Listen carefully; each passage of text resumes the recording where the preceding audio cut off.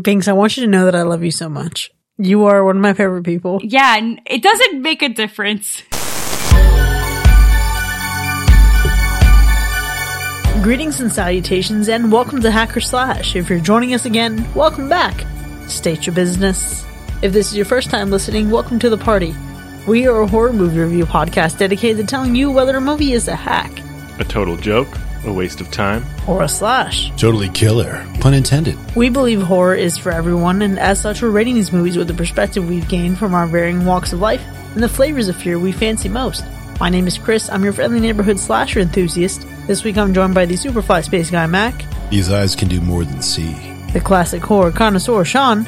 What's the matter, grave robber? Can't get it up if the girl's breathing? And the paranormal paramour, Binks. One more hit for the show. The people have spoken and our patrons have decided that for the first time in Hacker Slash history, we're covering a horror musical. Before we get down to business, though, we have some follow-up. Let's follow up on a movie. We recently reviewed the masterpiece Evil Dead 2 from 1987, and we wanted to know what you all thought. 6% of you hacked it, and 94% slashed it. That's what I'm talking about. That is what I'm talking about. Some listeners gave us some comments here. Red26P3 said, loved it more than one, and I definitely feel like Ash really becomes Ash in this Evil Dead 2. Yeah, he definitely gets more into his own character in that one for sure. I'll agree on that, though, considering now that I've seen what's to follow, it checks out. That being the version of Ash that everyone knows and loves, that's pretty fair. Strange and Unusual says, way better than the original to me. This is actually the original. Lol. And that's where I said no. This is very aligned with what Sean said. Oh, yeah, for sure. The Evil Dead 2 is my favorite of the three, for sure. 100%. You could say the first movie is just like pre-Evil Dead. But except it's not. It's The Evil Dead. It's actually the first fucking movie. Why do we keep trying to erase this movie? It was a good movie. Just, Evil Dead erasure. We can't help it. Now, the B-Movie Shelf says, I enjoy the original more, but this is still fantastic too. There you go. We got a fan of the original. Now, this week, Chris K., who according to his girlfriend Lisa, is obsessed with our show and got her into it too. Well, Lisa reached out to wish him all the happiness in the world and for him to have an amazing birthday. She says, I love you, my Franken baby. Aww. Happy birthday. To be clear, that's Chris K., not Chris with a K. Regular Chris, not me. It's not my birthday. Happy birthday, Chris. You Aries king. Happy birthday, Chris, amongst the many Chris's that we all know.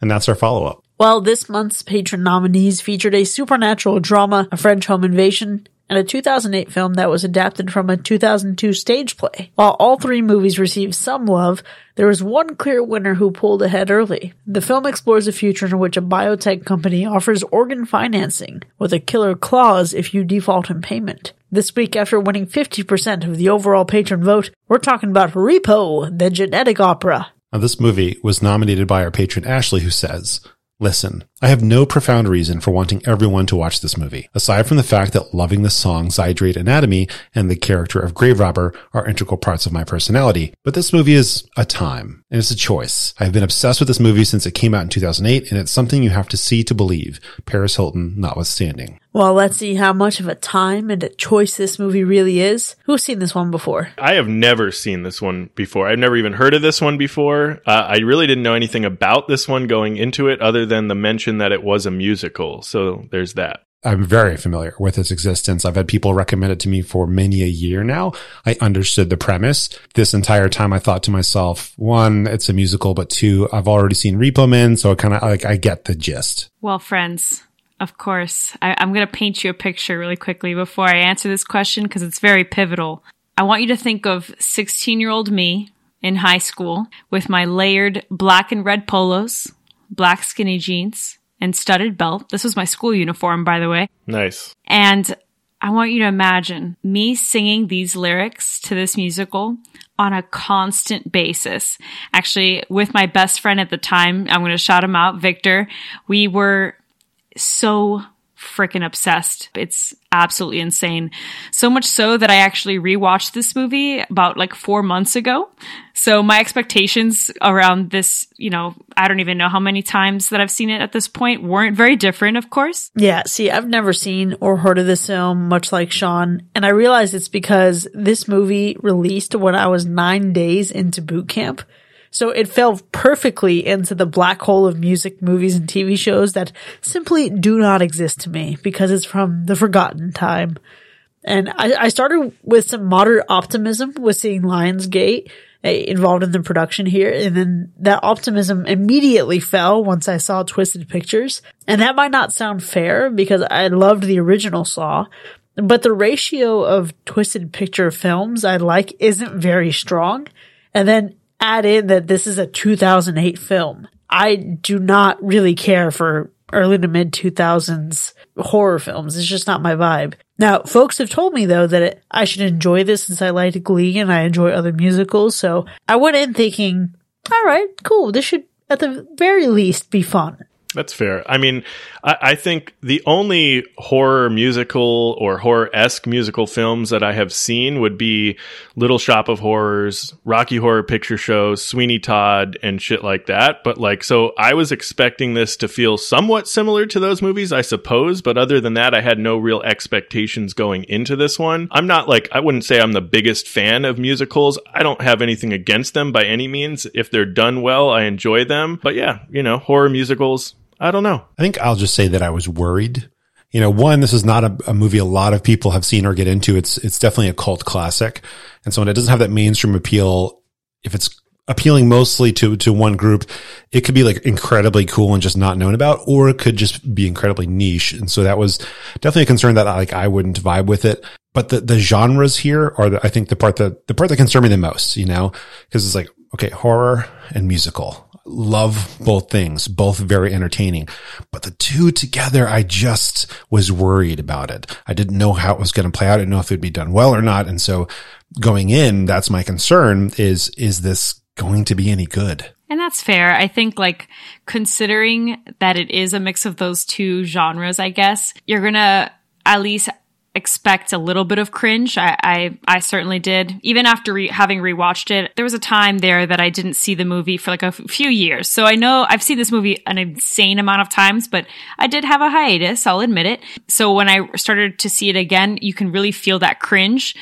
And I almost think to myself, like, is 2000s camp a thing? Specifically, like that 2000s vibe that Chris was mentioning earlier, like, I think this definitely is that, but it was a craze at that time. Like the fact that the emo, like goth scene was so big again, resurging in the 2000s, and Paris Hilton was like a whole vibe at the moment, and her entering horror, like what? It was just a very niche thing that, although it's cringe, it's a vibe, guys. It's a vibe. At least I was feeling going into this movie. I was singing along, so much nostalgia, definitely grossed out by some of the lyrics, especially now, taking another listen at it, but also impressed by the gore too. It's just a movie of its time in all essence of the word. Okay, so being of its time was the number one overwhelming feeling I had in this movie, particularly with sitting back and thinking, wow, I can't think of a way this could be more early 2000s except for maybe throwing a Nokia cell phone. That's about it. Hell yeah. It oozes 2000s. And let me tell you, this movie started out really strong, actually, and I was surprised. But I was immediately drawn into the comic panels featured in the beginning and throughout the film because really, mostly, it gave me Creepshow and Trick or Treat vibes. And that was something I was able to really latch onto. It was a great way to give the exposition that I think I needed in particular to understand what the stakes really were in this movie. And I was also really wrapped up in how much I enjoyed the overall world building here. A time when you cheat death for a price? Okay, sure. But one fucking missed payment and you immediately get your organs repoed? Yikes. I mean, it's not that far off. It's like, you know, I feel like we're all figuratively repossessed in one way or another. Yeah, I mean, for me, this one really felt like a super long music video in a way. Like, or it also felt like an episode of, I don't know, Haunted or one of those ghost story TV shows. You know what I mean? Like maybe a true crime show or something. Just that, I don't know how to describe it, like that low quality, almost hazy picture, like that like you're just seeing a reenactment of whatever happened, that kind of picture. But if you've ever watched like a Cradle of Filth music video, that's what it felt like in some of these scenes, like a fucking rock opera. That I can 100% get. It does have that haze. You're absolutely right. It's got that, like, it's a movie, it's live action, but we're adding art to it. So we also have to kind of give everything that soft grain and everything. It's very interesting. It's ethereal, I think, for sure. When I was watching this, I'll say cringe was the best word. I'll give this thought away. The musical part of it is absolutely insanely weak. The rest of the movie I enjoyed way more, but the musical part is just, I'm so spoiled. Lin-Manuel, I'm not a huge fan of the guy, but damn does he do really good work. And I think having seen all like modern musicals now, the standards are very high for me. And so that was really hard getting into that, because I don't think I actually ever did. I would have preferred it with just not being a musical and just being a normal movie. Okay. Well, very interesting take, because I think this movie is known for some of its songs for sure, and that like being the memorable, like almost what is constantly playing in your head after watching this movie. It's especially a particular line that we'll get into later, but you're talking a little bit about like the comic panels, the haze of the film. Like, I think in general, I was just surprised by the approach that they decided to mix some of these things and then go from a stage play to a film, and what they kind of kept and then removed. There's a particular method in terms of developing these characters where they use these comic panels to tell the backstory without us having to sit for a 2.5-hour movie that I think is great and certainly creative. I wasn't expecting it, so I think that was kind of surprising to see.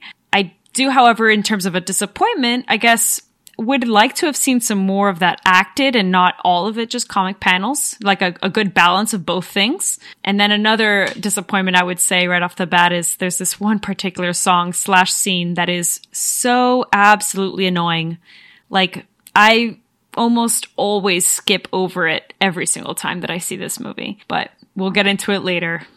I cannot wait to hear what that was, because let me tell you, before I get into my own disappointments, I was pleasantly surprised by how much I enjoyed the overall story, and I found myself sitting in this experience thinking, oh, I can see why Binks likes this so much. But then there were some moments where I was like, bro, why the fuck does Binks like this so much? Aside from just like my investment in the story, I think I was highly disappointed in a couple of things. The first of which was the overall look of the fucking film and the absolutely awful CGI. What the hell was that? That was terrible. My second note, writing notes for this movie, was the shift from the comic aesthetic I loved to the grungy 2000s coloring I absolutely detest has just given me whiplash. I need to call a lawyer. It's fucking ridiculous. We'll dive into that later in the second half of this episode, but my other major disappointment was the music. Mac, you said it earlier, the music being incredibly weak. I wouldn't even say that it mustered enough strength to even be considered weak. I can't overstate how much of a letdown it was and how difficult it made the entirety of my watch. I don't think I liked a single fucking song. Oh, wow. What? You didn't like a single song out of over, I think, 50 songs? I didn't like a single fucking one. I think it's like 20-something that are sung, right? But like, even the 20-something, you didn't like a single one. This was the perfect amalgamation of everything I hate. You have plenty of songs to choose from to find what you like, because there's a new song every 2 lines. Because it's an opera. What do you mean? Of course. Y'all haven't seen Les Mis? Like, I'm stunned. Stunned. Listen, I agree with you on a lot of these things, Chris. I gotta say, I was a little disappointed by the overall way the film looked as well. I know it's a low-budget horror film, but it just looked super cheap the whole way through. In fact, even some of like the costume design, like the pendant that Shiloh wears, I'm almost certain you can scoop up on Amazon for like $3. I was also surprised by how little some of the people could actually sing in this fucking musical. Like, I get it's a horror movie and you can't always get A-listers on a low budget, but you have to at least be able to find enough people that can actually sing to put together a musical. That's the point, right? Okay, so some good voices mostly bad cadence. Grave Robber, I think, had a great voice. Blind Mag had a great voice. But everyone else, I was like, this is pretty mediocre. It's not bad, but it was mediocre. Okay, but the two people that you named are classically trained singer. I mean, Sarah Brightman is that bitch. She is that bitch. Quite literally is the icon, the Broadway. I'm not going to go on my soapbox. I'm stunned, guys. I'm stunned. It's too bad they stuck her with a cast that couldn't keep up with her, quite frankly. But also, you know what? We're talking about budget really quickly, and I'm actually going to shoot myself in the foot a little because I have to be honest and I have to be upfront. We say that this is a low budget horror film, but I do want to clarify, and then we can determine whether this is considered low budget for the 2000s.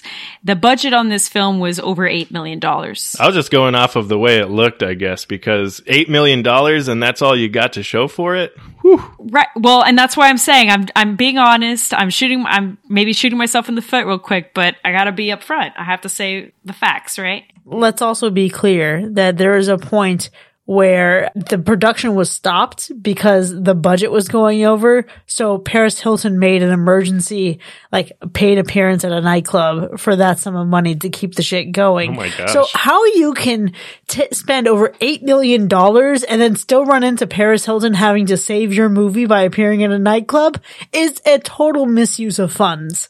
They really just shot their load on some elements of the film, but then they couldn't fucking evenly distribute that spending and anywhere else. And that is why this movie is such a mixed bag of quality. But the thing that surprised me most, I think, was probably one of the most expensive parts of this movie. And that is the casting choices that they made. So Paul Sorvino, right? Our boy Anthony Giles himself shows up for a major role in this movie. Excuse me? How much did they demand out of this? And then Paris Hilton. Not only does she take a role, and I'm sure she's got plenty of stuff to do back then, but going out and doing an event for a nightclub to raise more money, that's good. That's some dedication. That's some investment in this film. Surprised she didn't get executive producer credits or something. But those three choices there, those are pretty big names for a film like this, I think. And that just kind of caught me off guard, especially Paul Sorvino. That was a complete surprise.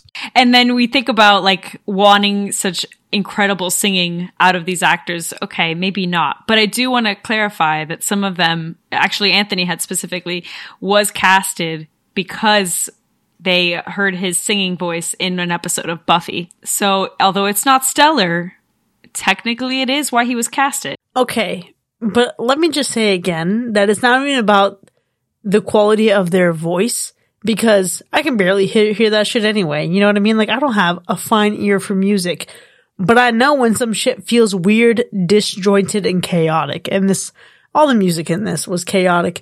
And I think them trying to pass this music off as good might actually be the scariest part of this movie. Quite frankly. I mean, this movie is one that's trying to scare you, but I do think the overall picture it paints would be scarier if we didn't already live in a time and a place where medical debt is purely crippling and our healthcare system is absolutely devastating for those who don't have deep pockets. But, that serious allegory and then the bad music. Two scary parts. Look, there is one song that kind of details that whole idea and concept of, industrialism. And it is a little scary, that's for sure. But on the practical side of things, yeah, I mean, it's not a frightening movie, but there's certainly some blood and gore and body parts all over the place that, if you're not into that kind of thing, you might find a little disgusting at the very least. Yeah, I mean, that's fair. The film overall, it's not frightening in the slightest, not even one note. But there are no jump scares. There's nothing really to actually frighten you. It's, to your point, Binks, there's definitely gore, right? You see some gruesome shots of different things, but really it's not scary in any way, shape, or form. It's really just a gory gothic romance for the most part. Yeah, I think horror here is it's adjacent. I think you'd have to find a better word to describe it, because it's not scary. I don't think any terrors will be realized here. I think it's mostly just grotesque. Ooh, yeah. And and speaking of that grotesque, it just really reminds me that when you sit back and think about it, this movie is Jack the Ripper meets Sweeney Todd meets The Nightmare Before Christmas meets The Phantom of the Opera meets Romeo and Juliet meets The Lion King. But I will say it absolutely gets major fucking originality points for having a repo man hunting your organs. I think Mac or Binks, you mentioned that there's something called Repo Men.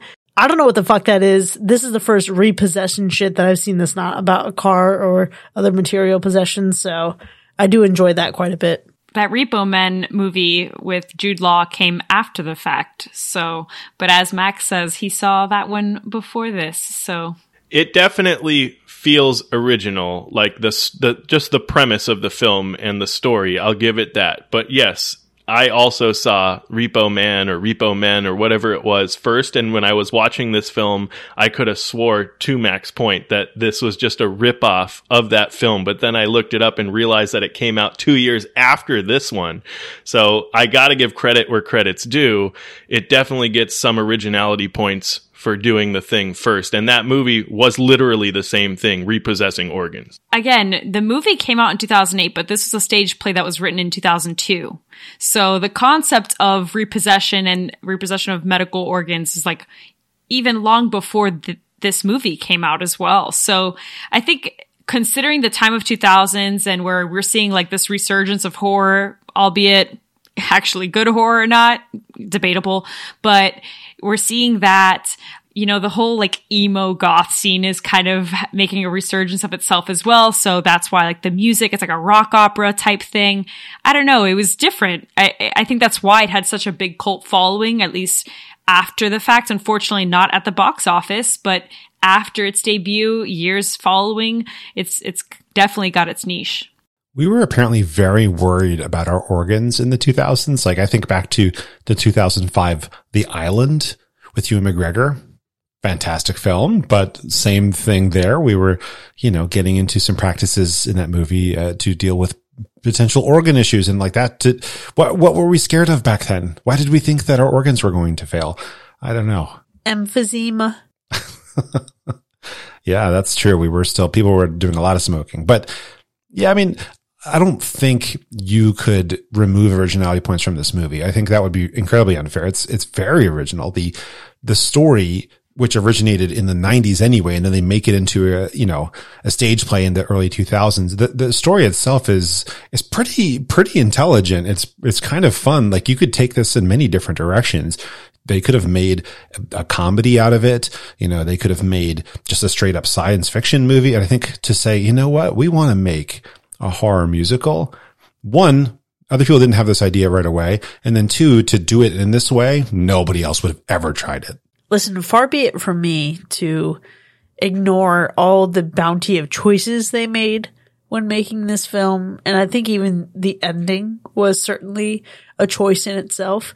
It really reminds me of when Ashley wrote in her nomination saying that this movie is a time and a choice. But I'll tell you that by the time the ending came around, I had been long ready for it to be over.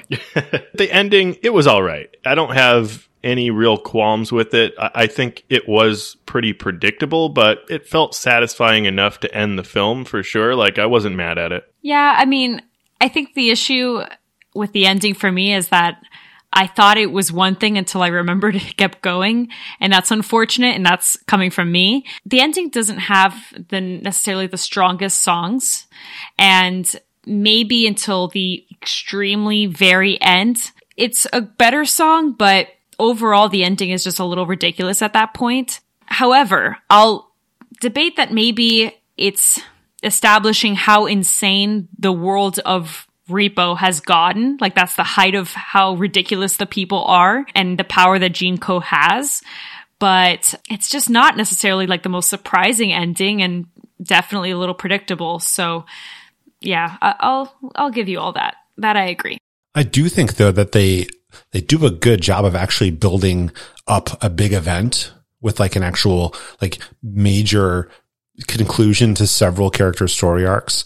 So yeah, I think the ending is very effective. I think the last scene of the movie that plays, I think after like the first initial credits hit, they could have just thrown that out. They didn't really need to add that in. It doesn't add honestly anything to the movie, but the actual buildup of the story getting to a conclusion, I think was executed correctly. Well, we'll see how our thoughts on the ending impact our ultimate ratings here. But before we do, Sean, how would you describe the gore score? Well, there's plenty of gore in this movie. You definitely get your fair share of blood, guts, and internal organs in this one. Even though I feel like the way the film was shot and the musical aspect of it all really took away from the severity of the gore, this one is still getting a pretty high to maybe even severe gore score, just because, I mean, I gotta imagine there's plenty of people out there that have a hard time looking at this kind of gore in and of itself. And what about the animal report? We are completely in the clear. Gene code didn't get that crazy. Well, let's go ahead and get into our ratings then. Repo, the genetic opera from 2008,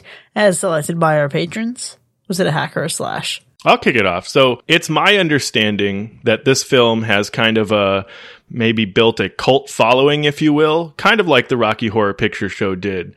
And I have a good time with Rocky Horror Picture Show, but I didn't have the same feeling with this one. Maybe I'm hitting that generational gap or something. I just didn't get it. The story is okay, but the acting is pretty bad. And I know the message it's sending with capital consumerism and preying on the weak and people chasing perfection, but just the musical aspect is just pretty bad. And the quality of the actual film is also pretty bad. I actually had to turn this one off at one point and put off watching it for a little while. And for that, this one is a hack for me. Wow. That was a lot to process there, Sean. And I think I'm going to add a little bit here as well. This movie had an absolutely brilliant idea. I think the story is just very interesting. The concept, I love. The execution, however, suffered here, and that made it very hard to watch. The musical aspect of this film was completely done very poorly.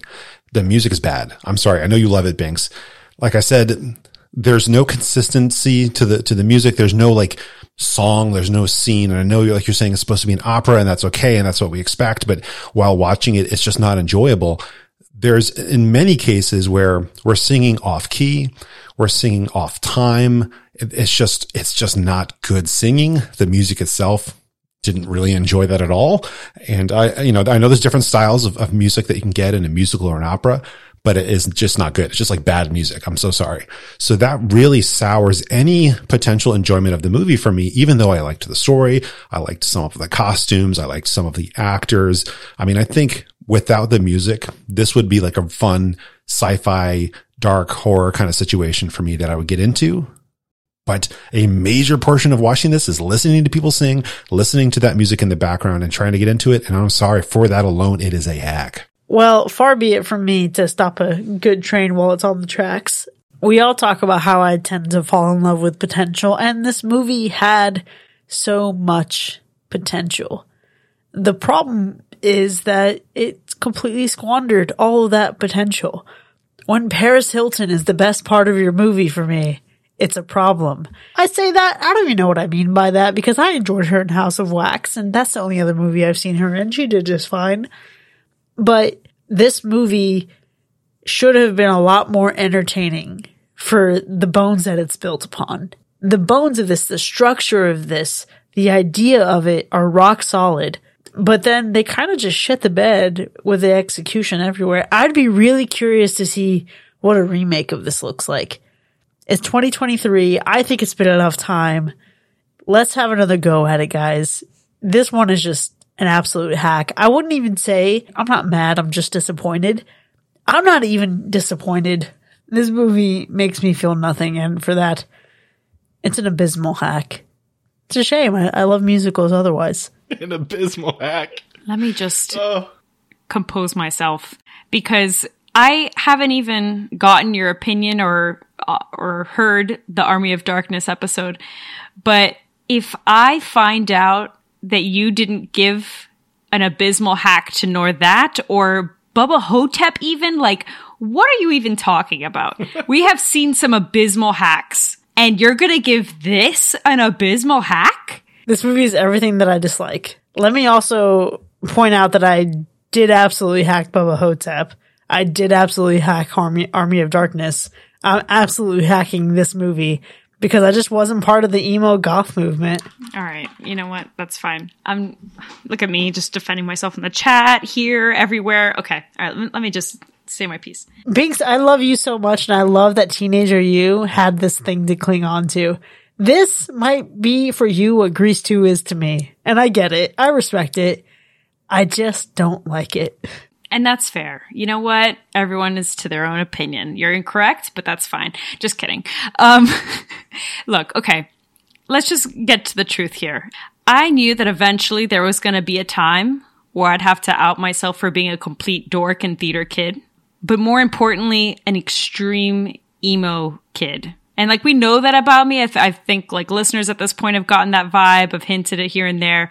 This is like the epitome of that, I'm sure. I didn't expect that my episode coming back would be like this. I was excited that it was going to be Repo. Didn't realize I'd be, by myself once again, I'm pretty sure, because I was definitely defending Smile. Like, Sean, you slashed that by a miracle, I think, almost. So thank you for not leaving me alone on that train. But look, I do want to establish right off the bat that this is either going to hit fantastically, clearly not with this group, but it's going to hit fantastically, or it is going to be a complete joke to never be watched again due to the cringe, which I guess is the case here. And although this movie absolutely flopped in the box office, it did not flop in my heart. And we know this by now, okay?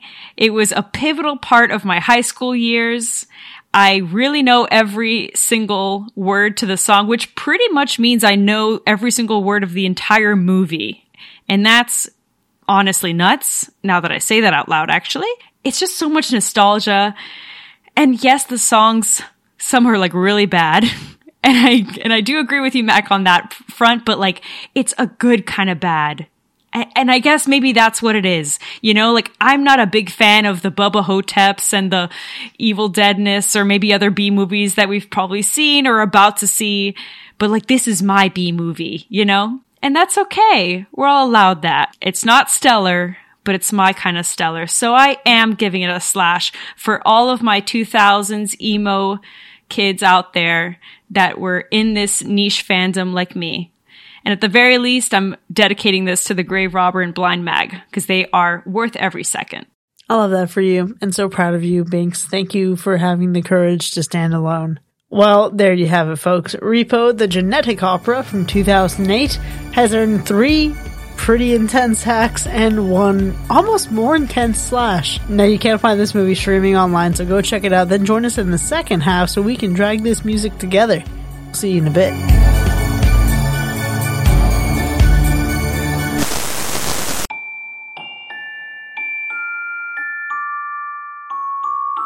Are you feeling down? Got pain you can't ignore? Well, have no fear, cause Zydrate's at your door. It's the ultimate painkiller, the cure for all your ills. You'll be singing praises like those Repo folks in the hills. It's safe, it's legal, and it's oh so sweet. You'll be addicted before you know. It's quite a feat. But don't you worry, just come on down, and we'll hook you up. No need to frown. So don't be shy, don't hesitate. Dose of Zydrate, it's your fate. You'll be feeling good. You'll be feeling right. Just like those Repo folks, you'll be up all night. This podcast is sponsored by Generic Zydrate, the painkiller you need, the ultimate mate. So come on down and get your dose today. You won't regret it. That's all we gotta say. Disclaimer, this advertisement is for entertainment purposes only. Please do not take Zydrate or any other medication without consulting a medical professional first.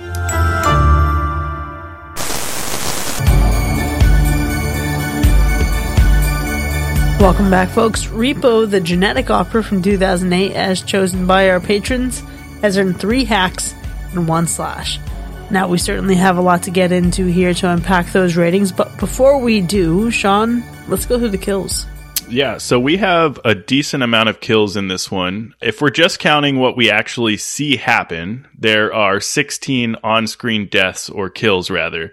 If you count the pictures of confirmed Repo kills, the dead bodies hanging, caskets getting carried, and the mass amount of dead bodies laying around everywhere throughout this movie, the kill count is probably in the hundreds, if not thousands. I mean, honestly. Also, think about the credit scores that have been murdered in this film.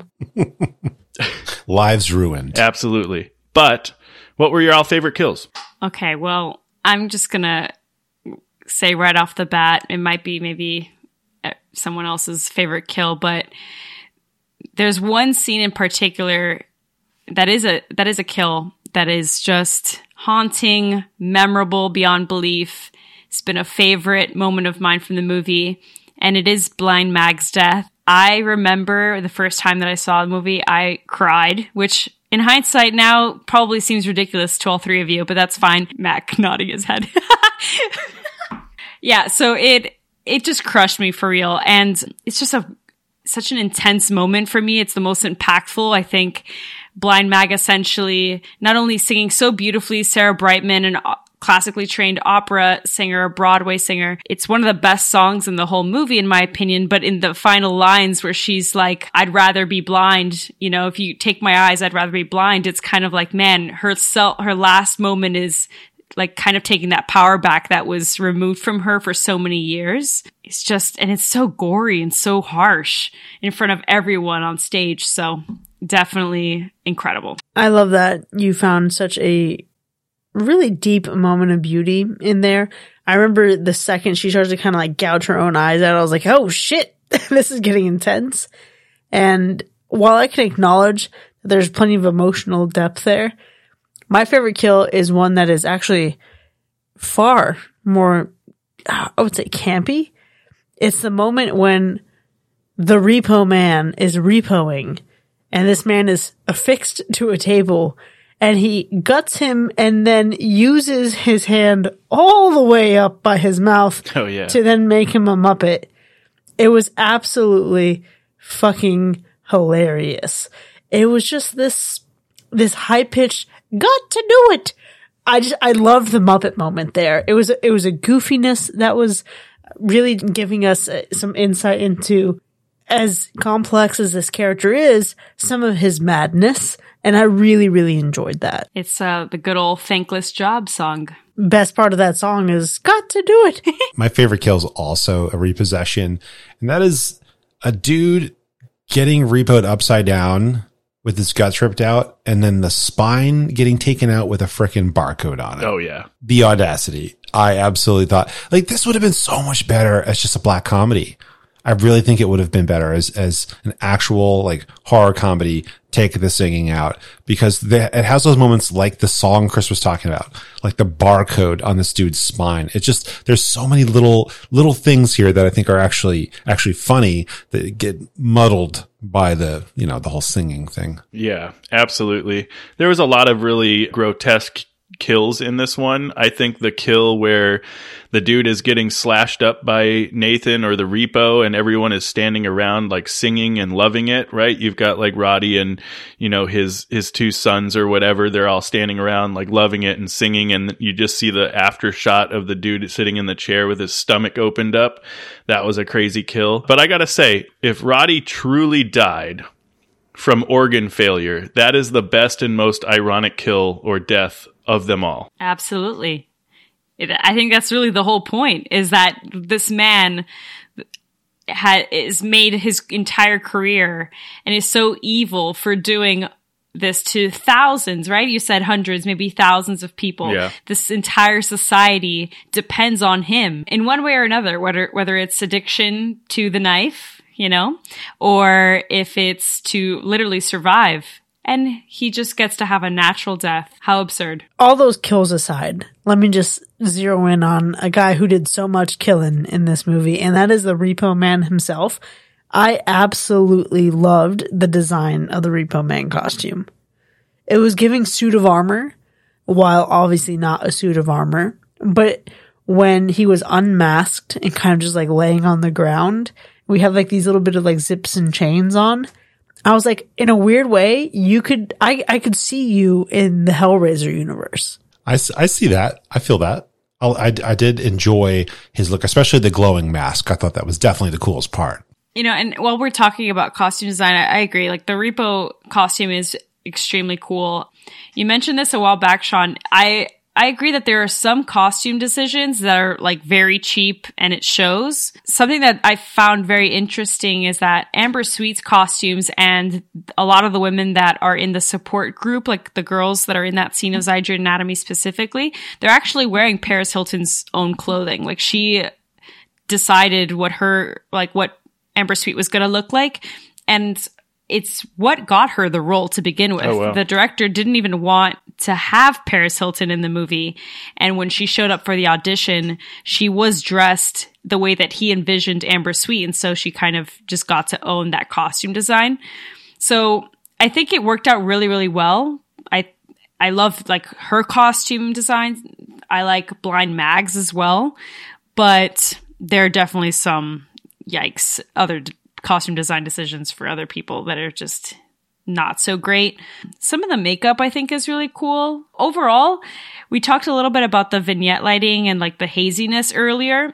I actually don't know how I land on that. Do you guys appreciate it? Not appreciate it? What do you feel about that? Oh, I for sure hated it. Okay. Yeah. Every second of it. It was shot in 16 millimeter film, and I'm like, get the fuck out of here. You don't belong here. Well, because I think it's like, I guess maybe to make it dreamy and ethereal, but that's not, or you know what? Actually, I think the purpose might have been more to make it gothic and dark, but it didn't really land for me that way. It was just giving 2000s, and like, again, that era was really shown in the way that it was filmed. There are moments of the flashback scenes that we get to his marriage to Marnie, which obviously this man is still ancient in these flashbacks that were allegedly 16 or 17 years ago, whatever. There are moments that those flashbacks reminded me of the weird fucking like snuff films that we see in House of a Thousand Corpses. Couldn't stand it. Bill Moseley strikes again. Well, hold on. Bill Moseley, we'll get to it in characters. Not his greatest performance, but he was still good in other things. So let's not drag House of a Thousand Corpses into this one. All I'm saying is I see this man a lot and I like him only in a little. Listen, you put these two movies together, which one are you picking? That's all I'm saying. She's coming for you, Sean. She's coming for you. I'm only picking like 35% of House of a Thousand Corpses, not even the whole thing. The rest of it can stay there. Oh boy. Yeah, I mean the hazy whatever quality, not a fan of. It just, like I said earlier, it just made me think of just those weird reenactment ghost story like TV shows or whatever, and like those are good for what they are, but when you drag that quality into a feature length film, it just takes away from any like good quality feeling of the whole film. But my favorite visual element in this film was really just the set design, right? I really think I loved the gothic tone that the film had. I think from that standpoint, it looked really great. Like everything was really macabre and dark and spooky. And I really enjoyed looking at that gothic, just tone and that gothic set design. See, the practical set work in this was actually pretty great, which makes it all the more bewildering that they went as hard as they did on some of the CGI bullshit that they went to. And I'm pretty sure that everything was filmed on one soundstage. Like the set was literally on one soundstage. I bet. I'm done. I mean, when you spend that much money on two classically trained singers, you can't really afford more sound stages. Actually, though. I'm kidding. Actually, Sarah Brightman was the cheaper option. They casted Sarah Brightman because they couldn't afford to get someone more A-list. So, fun fact for you on that one. And I'm sure they still paid her more than most of the people in the movie. I don't have those kinds of receipts, but the thing about Sarah Brightman is that this is her first film debut, but she's the original, Christine Daae. She's Andrew Lloyd Webber's ex-wife. She's known to be very prominent in Broadway and opera, and nonetheless, she was the cheaper option. And thank God for it, because if they had spent more money on someone like more well-known that clearly didn't know how to sing, for someone as prominent as Blind Mag and that kind of character, y'all probably would have hated this movie more than you did already. And that's already saying a lot, clearly. So, well, I want to go back to some visuals that you mentioned, because before deciding a favorite, I have to say one of my least favorite visuals is the makeup you mentioned. I think the makeup that they did for a lot of the cast here was horrendous. Alexa Penavega is absolutely stunning, but her character looks like she smells like farts and perfume. I'm so sorry, but there's just no way around it. First off, that's hilarious. My struggle is that I saw her on Dancing with the Stars and have become so absolutely fucking annoyed with her and her husband that I just want nothing to do with her ever. I don't want to see her in anything. I like start cringing as soon as I see her name in the credits. Okay, which is fair because, right, agree, her as an individual now, not stellar whatsoever. But hold on a second, this was 2008. Like, it wasn't much long after Spy Kids, for Christ's sake. So, you know. I know that's true. Well, I just don't know much about, all of the actors. I'm going to take it back to what my actual favorite visual is. And it has to do with makeup, but it's not the makeup they chose for most of the actors. It is the makeup we use for people who have been like modified to the point where we can tell. So when we get like the face falling off or just literally the brother's face that is stapled on, loved that look. Chest scars, abdominal scars from obvious surgeries, some people at the big group at the end where we can see a bunch of surgical scars. I think they just did a really, really cool job with making people look mangled. And it reminded me a lot of this species in Star Trek Voyager called the Vidians, who are a species that are just like genetically doomed and they're having to constantly steal organs out of other species and like modify them, replace their own because they continue to fail. And I'll put a picture in the chat so everyone can see kind of what I'm talking about. But it reminded me a lot like that. And I just think like it made this society look like they were trying to tell us it was, because there was a lot of telling going on. But I think the makeup that they chose for this did a really good job at showing us how bought into the idea of this self-mutilation everyone is here. For sure. And I think you also kind of see a brief moment of that too when she is telling her dad, like, Roddy, like, look at what's happened to me from being so addicted as well. So yeah, I can see that for sure. I just gotta say, these clowns are out here paying for these surgeries, and Freddy Krueger got that shit for free. Look, as the reigning, I guess, the president of the fan club here in terms of Repo, my favorite scene, I keep talking about Blind Mag, but she is one of my favorite characters, I would say, is when she introduces herself to Shiloh, because I think it has like the best of everything in the movie. You're introduced to Sarah Brightman's incredible pipes. I'll get off my soapbox about her, but that's the moment for sure. Her costume, again, we've talked a little bit about it. It hits in some places, doesn't hit in others, but Blind Mag's costumes, particularly in that one with the black veil and her eyes, like, it's so creepy, incredibly cool though. And I think as far as what the song is saying, it's like opportunity that Blind Mag has, the only opportunity that she has, not only to introduce herself, but to also say goodbye to Shiloh and say, all the hopes and dreams that she would have wanted to say to Shiloh if she had all of these 17 years with her.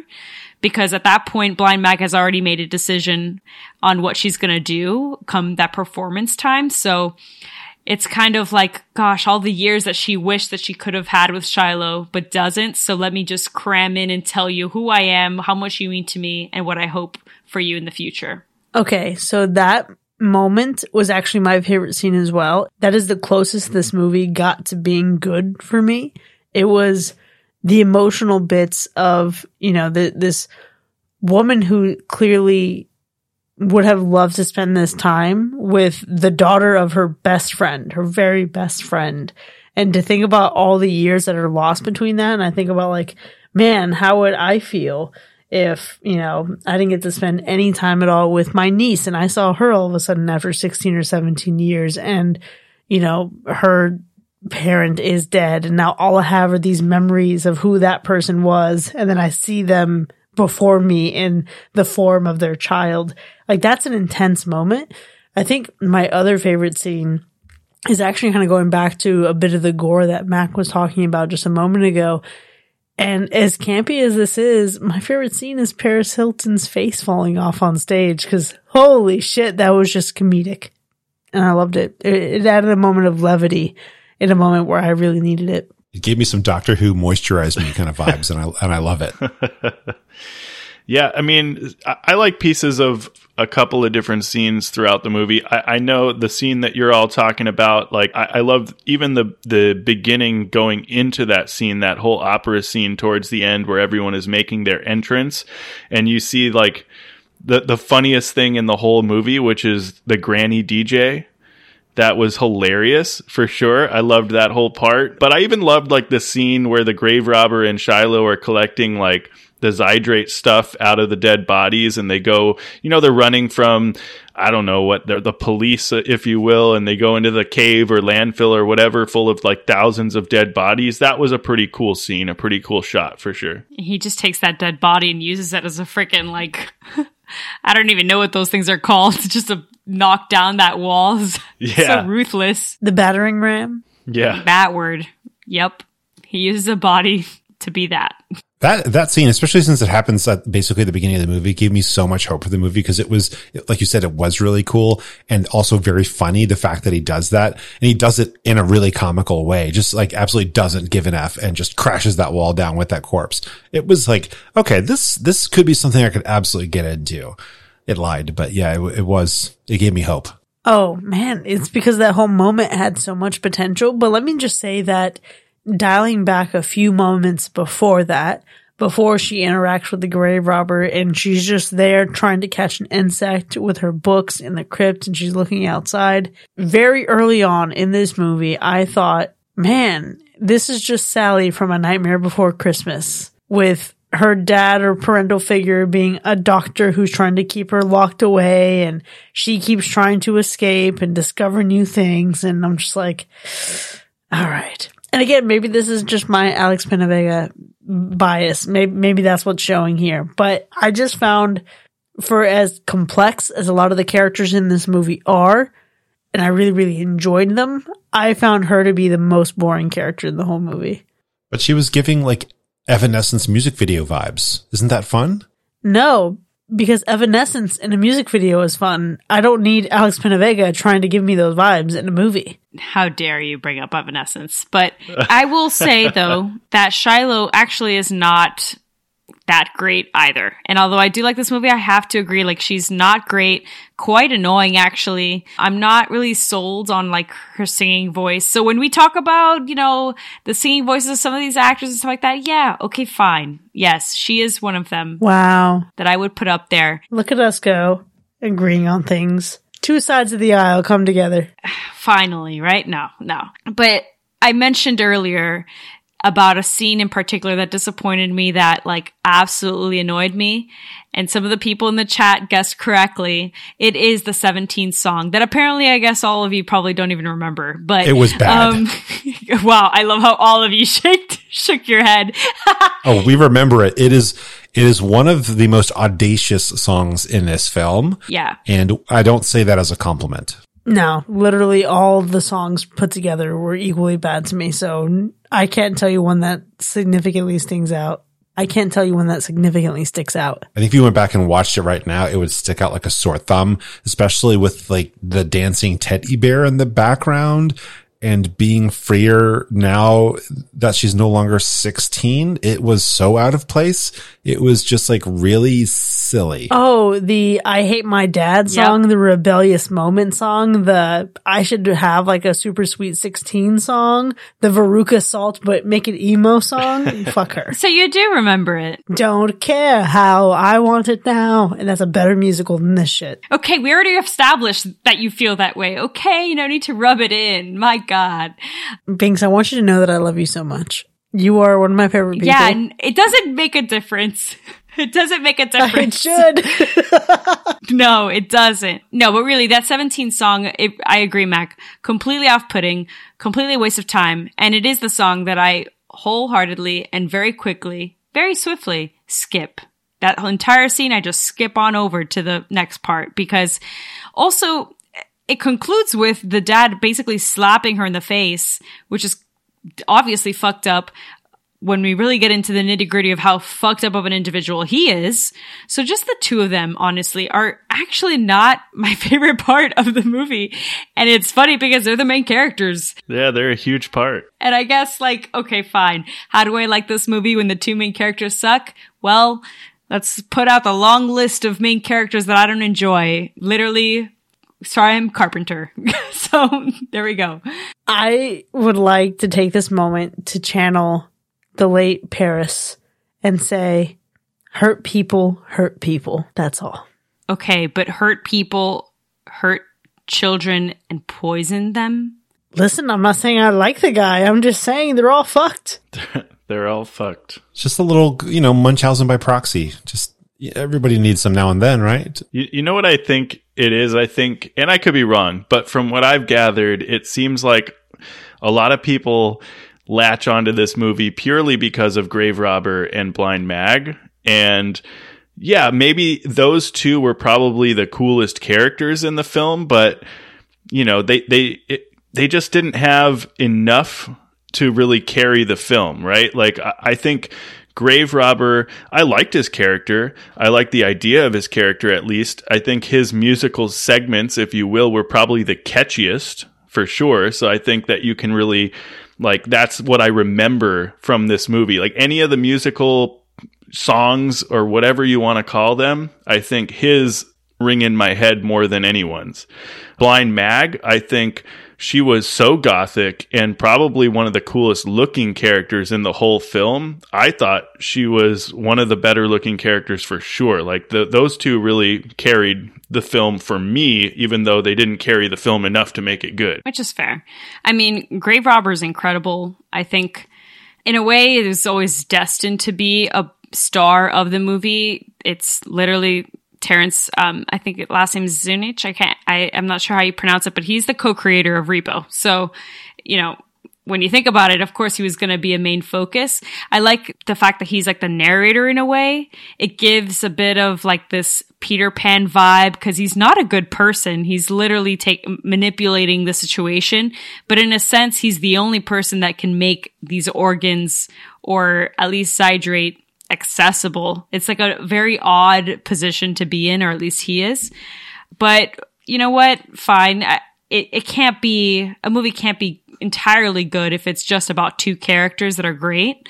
I don't feel that way, but I can see how you would get to that point. So that's fine. Let me tell you though, I think the least annoying character, my favorite character, was Paris Hilton's character. Because, man, she was just out here doing wild shit the whole time, and I didn't mind a single minute of it.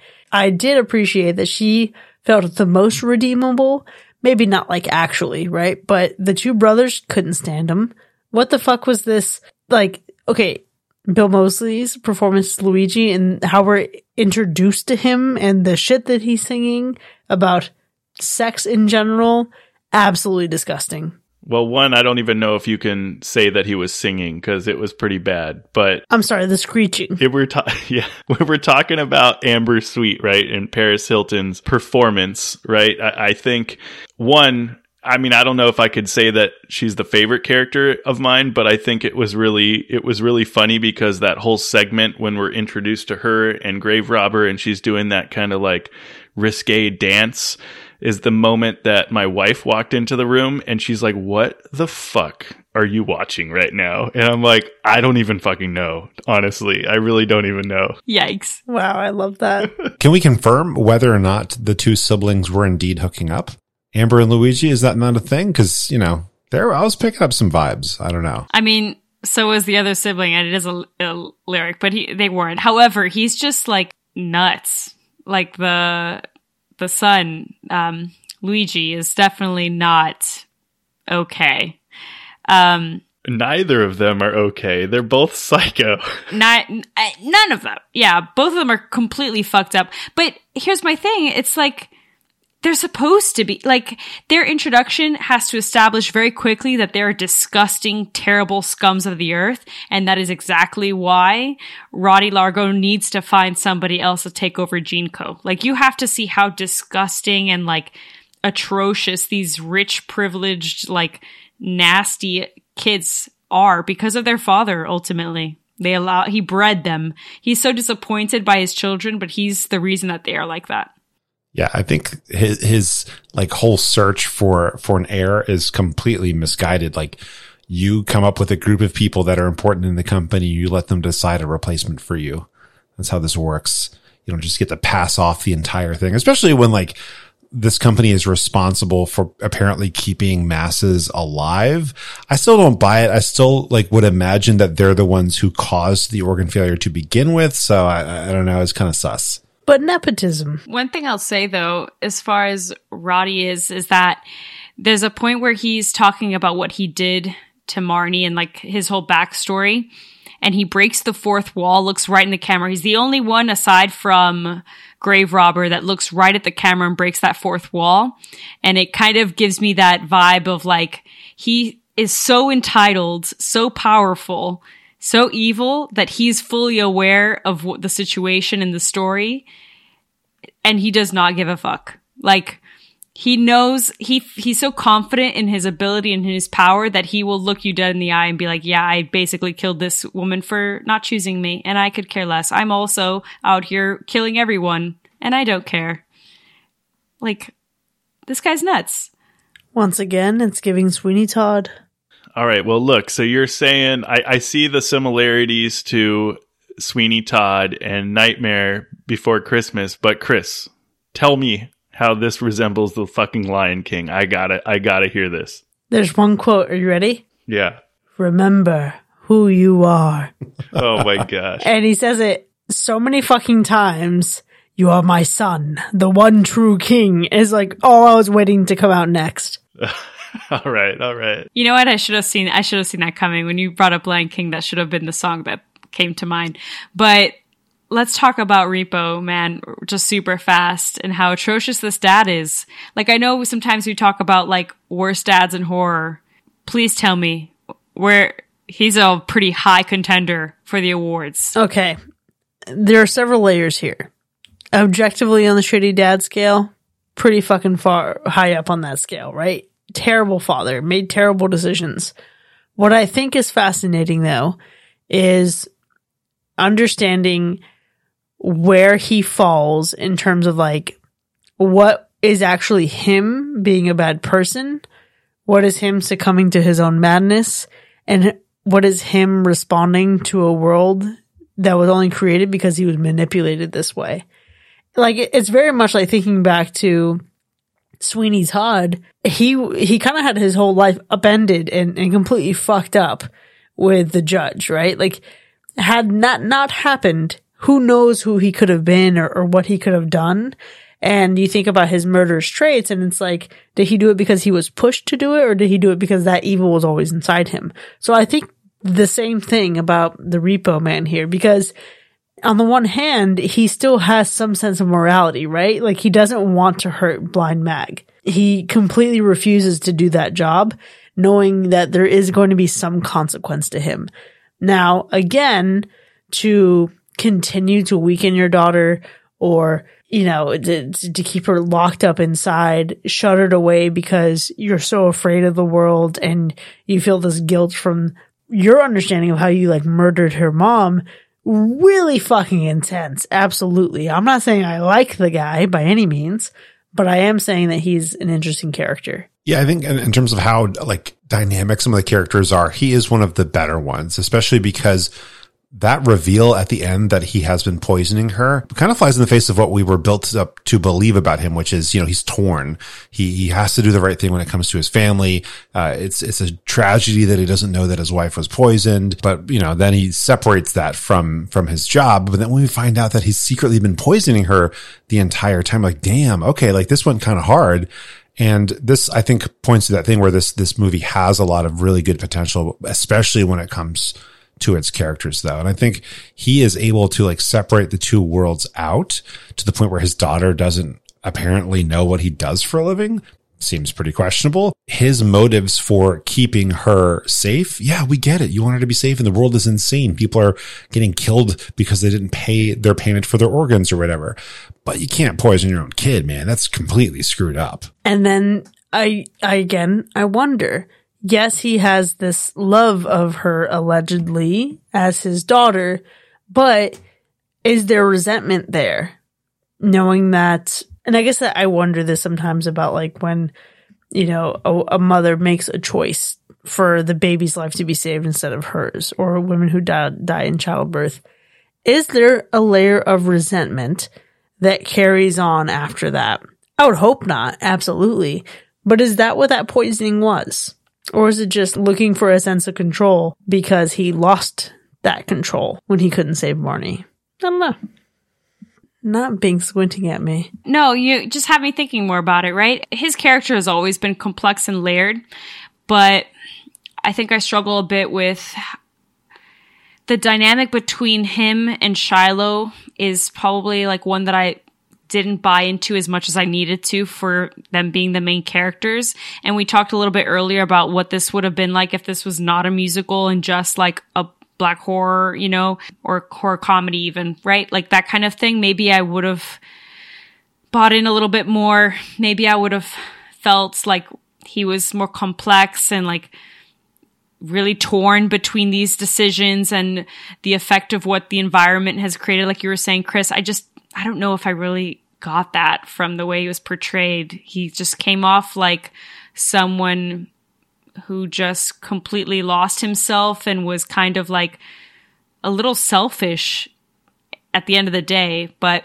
I don't know. I think in general, it's not necessarily like, I wouldn't say that they are the worst part of the movie for me. But I mean, although the irony is that you guys are probably like, well, the worst part is the entire movie. So there's that. I think like, it's just maybe the Largo children or them in particular, like some of the characters I would have liked to have seen more fleshed out if possible. That would have meant that the movie would be longer though. And you guys probably would have hated that. So it's just kind of like, I'm torn, right? There's some characters that I would have wanted to spend more time with. So that, to Sean, your point earlier, Blind Mag and Grave Robber weren't the biggest takeaways. So call it a disappointment, call it the worst part, but it's kind of where I'm at with the movie. Let me tell you that I watched this movie with ads, and God, that was the longest hour and a half of my life because it just kept getting extended, prolonged. It was honestly an awful experience. But look, the best part of this movie, I said it before, I'll say it again, Paris Hilton. Paris Hilton is the best part of this fucking movie, hands down. Oh my. Performance of a lifetime. The best part of this movie for me, as I mentioned before, is the set design for the movie. If they didn't go with that weird ghost story TV show vibe bullshit, it would have been all the better. Give me a better quality picture and it would have made a world of difference. They could do without the whole musical aspect of it, but maybe if they just kept going with the vibes that the Grave Robber gave with his musical segments, it would have been a better musical. I don't know. But overall, yeah, the set design and the whole dark gothic look of the film was the best part for me. From that standpoint alone, visually, it was pretty cool. So yeah, that's my best part. I think the best part of the movie was the synopsis. And hold on a minute. I don't mean that to be rude. I think the story here is definitely the best part. I think when you look at it, when you consider the characters that we have in play, the structure of the story, the way that we can build towards a crescendo, I think it's actually quite effective. I think it's very good. I just think that the actual execution is what was poor in this. But I know that, when you have a musical, other people can put on a production of this musical. And I'm curious what it was like on stage. I don't know if the music was improved because it was like professional singers doing it. I'm not saying I'm against finding out one day. I'm curious if a different version of this would have been executed better because the underlying structure there, the underlying foundation and everything, I think was very solid. Like Chris mentioned earlier, it's interesting when you read what's going into this. You're like, oh, okay, like this could actually be really cool. But I just think this film's execution of it kind of ruined that. Which is interesting because when they wrote this, it was actually meant to be a 3-part movie. So there was supposed to be a prequel and a sequel to it to kind of really see the whole thing through.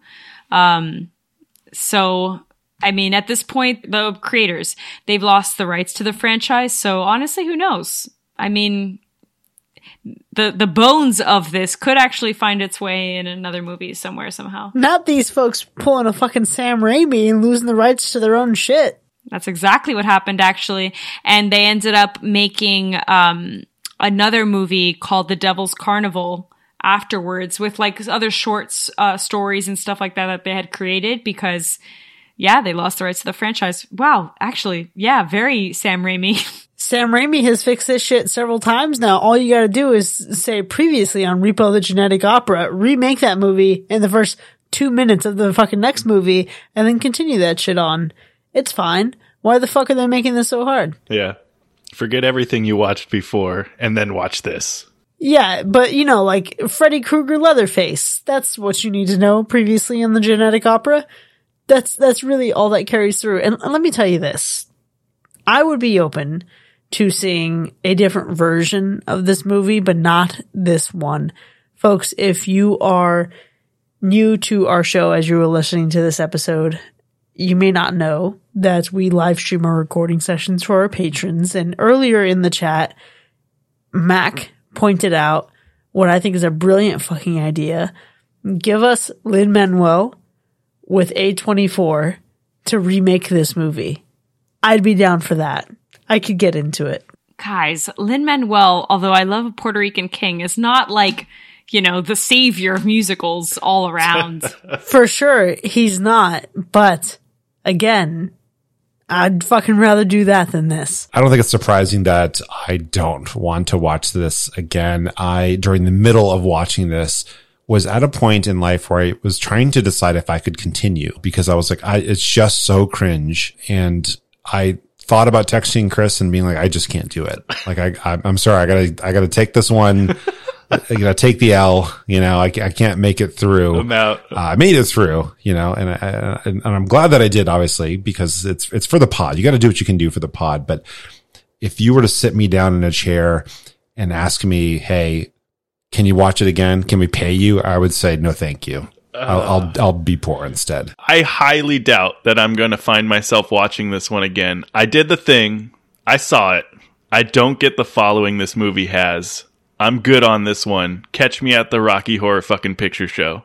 As you all have said your piece, what I'm thinking in my head is why is it that we're talking so passionately about this movie? Like you guys are so passionate about hating this movie. And we've seen The Mean One. I don't even remember you guys talking about The Mean One like you guys have talked about. Well, Mac, you weren't on that episode, so I'll give you some grace. But come on, are you kidding? Yeah. I trashed that movie. Yeah. I know we trashed that movie, but you guys are talking real hard. It's sounding like this is worse than The Mean One. No, first off, Binks, I think it feels worse to you because of how much you love this movie, which I understand would make perfect sense. But for sure, if we roll the tapes, I have complimented this movie several times in this episode, and The Mean One didn't get, I think, a single fucking one from me. We fucking roasted The Mean One. Okay. All right. You know what? Maybe I do have my fangirl glasses on. And I'm going to say it one more time. For the people that listen to this episode and think, oh, Binks' takes moving forward, she doesn't know shit. I do. I promise that I do. Everyone is entitled to one movie that is probably bad, but you refuse to believe that it's bad because it's so fun. This is this is not going to be a great example. I was going to say this is my Army of Darkness, but it kind of is in a way. Maybe this is your Darkness Falls for me. Oh, because you like Darkness Falls? Yeah. Even after all this time, it's still not great, but I enjoyed it. Okay, then that's maybe a better example. Yes, this is my Darkness Falls. There's a small following of us.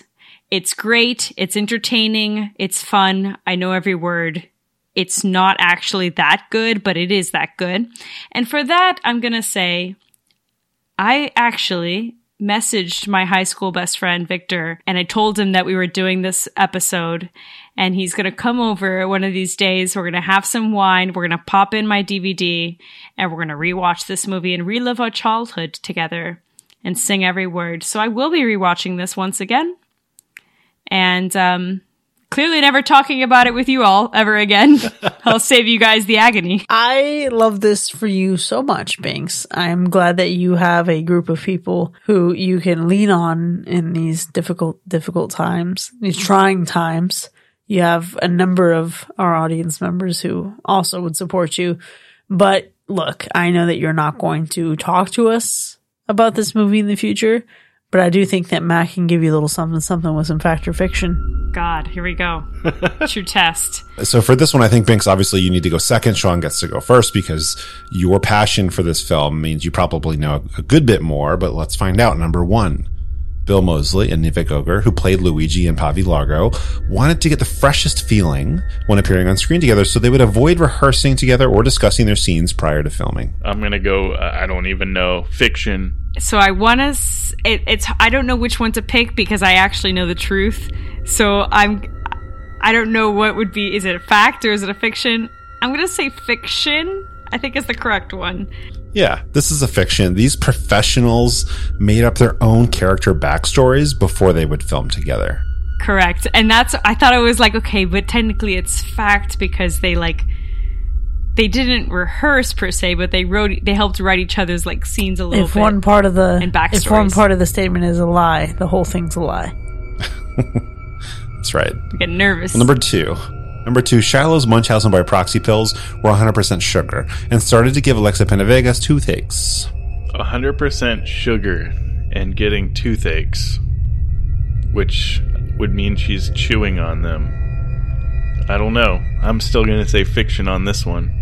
It is. They were mints, which I guess are kind of also made of a bunch of sugar. So you could take that either way. There we go. Darkness Falls. Imagine how fresh her breath must have been just having all those Tic Tacs, but yet somehow her voice still wasn't great. Number three, they're filming the movie. They're having a great time. But guess what? The set caught on fire. Oh, dang. The set caught on fire. Some might say it was the Phantom of the Genetic Opera.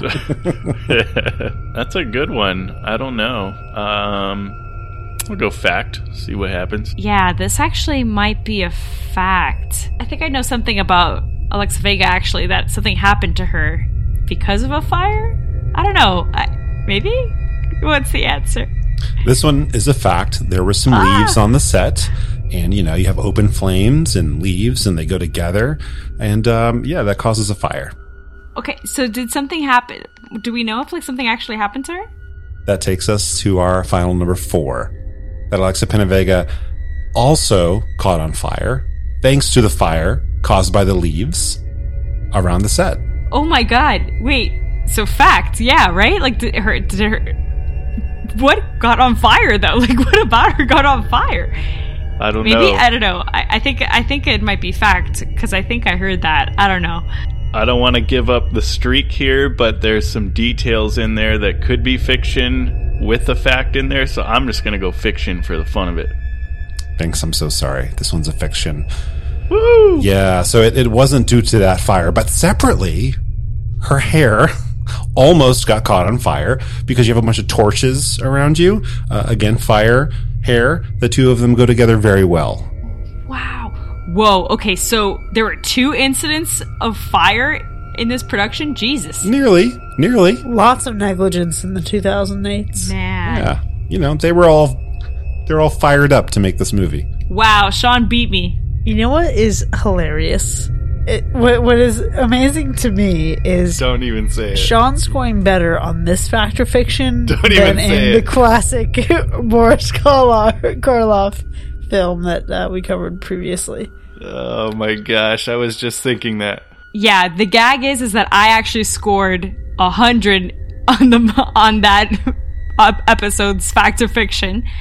And I knew nothing. Sean didn't. And now I know a fuck ton about Repo. He scored 100. I didn't. What is happening? You know what it was? You gave me a detail that I could use to make you think you knew the answer. And it was your own downfall. Hoisted by my own petard. And that's been Fact or Fiction. Well, there you have it, folks. Repo, the genetic opera from 2008, has earned 3 passionate hacks and 1 passionate slash. We certainly had a robust discussion here, but it doesn't end here by any means. We want to know what you think, but don't be too harsh on me if you really think that this is a hack. You can let us know by joining our conversations in our Discord. It's for free, and you can click the link in our show notes to sign up. If you've enjoyed listening to this episode more than 3 of us enjoyed the music in this movie, consider becoming one of our patrons. Visit patreon.com/hacker/ to enjoy more of the show with early access, extended episodes, bonus content, and live shows. We'll see you next time, folks, and remember, let your life be a dream. Sometimes I wonder how we ever got here.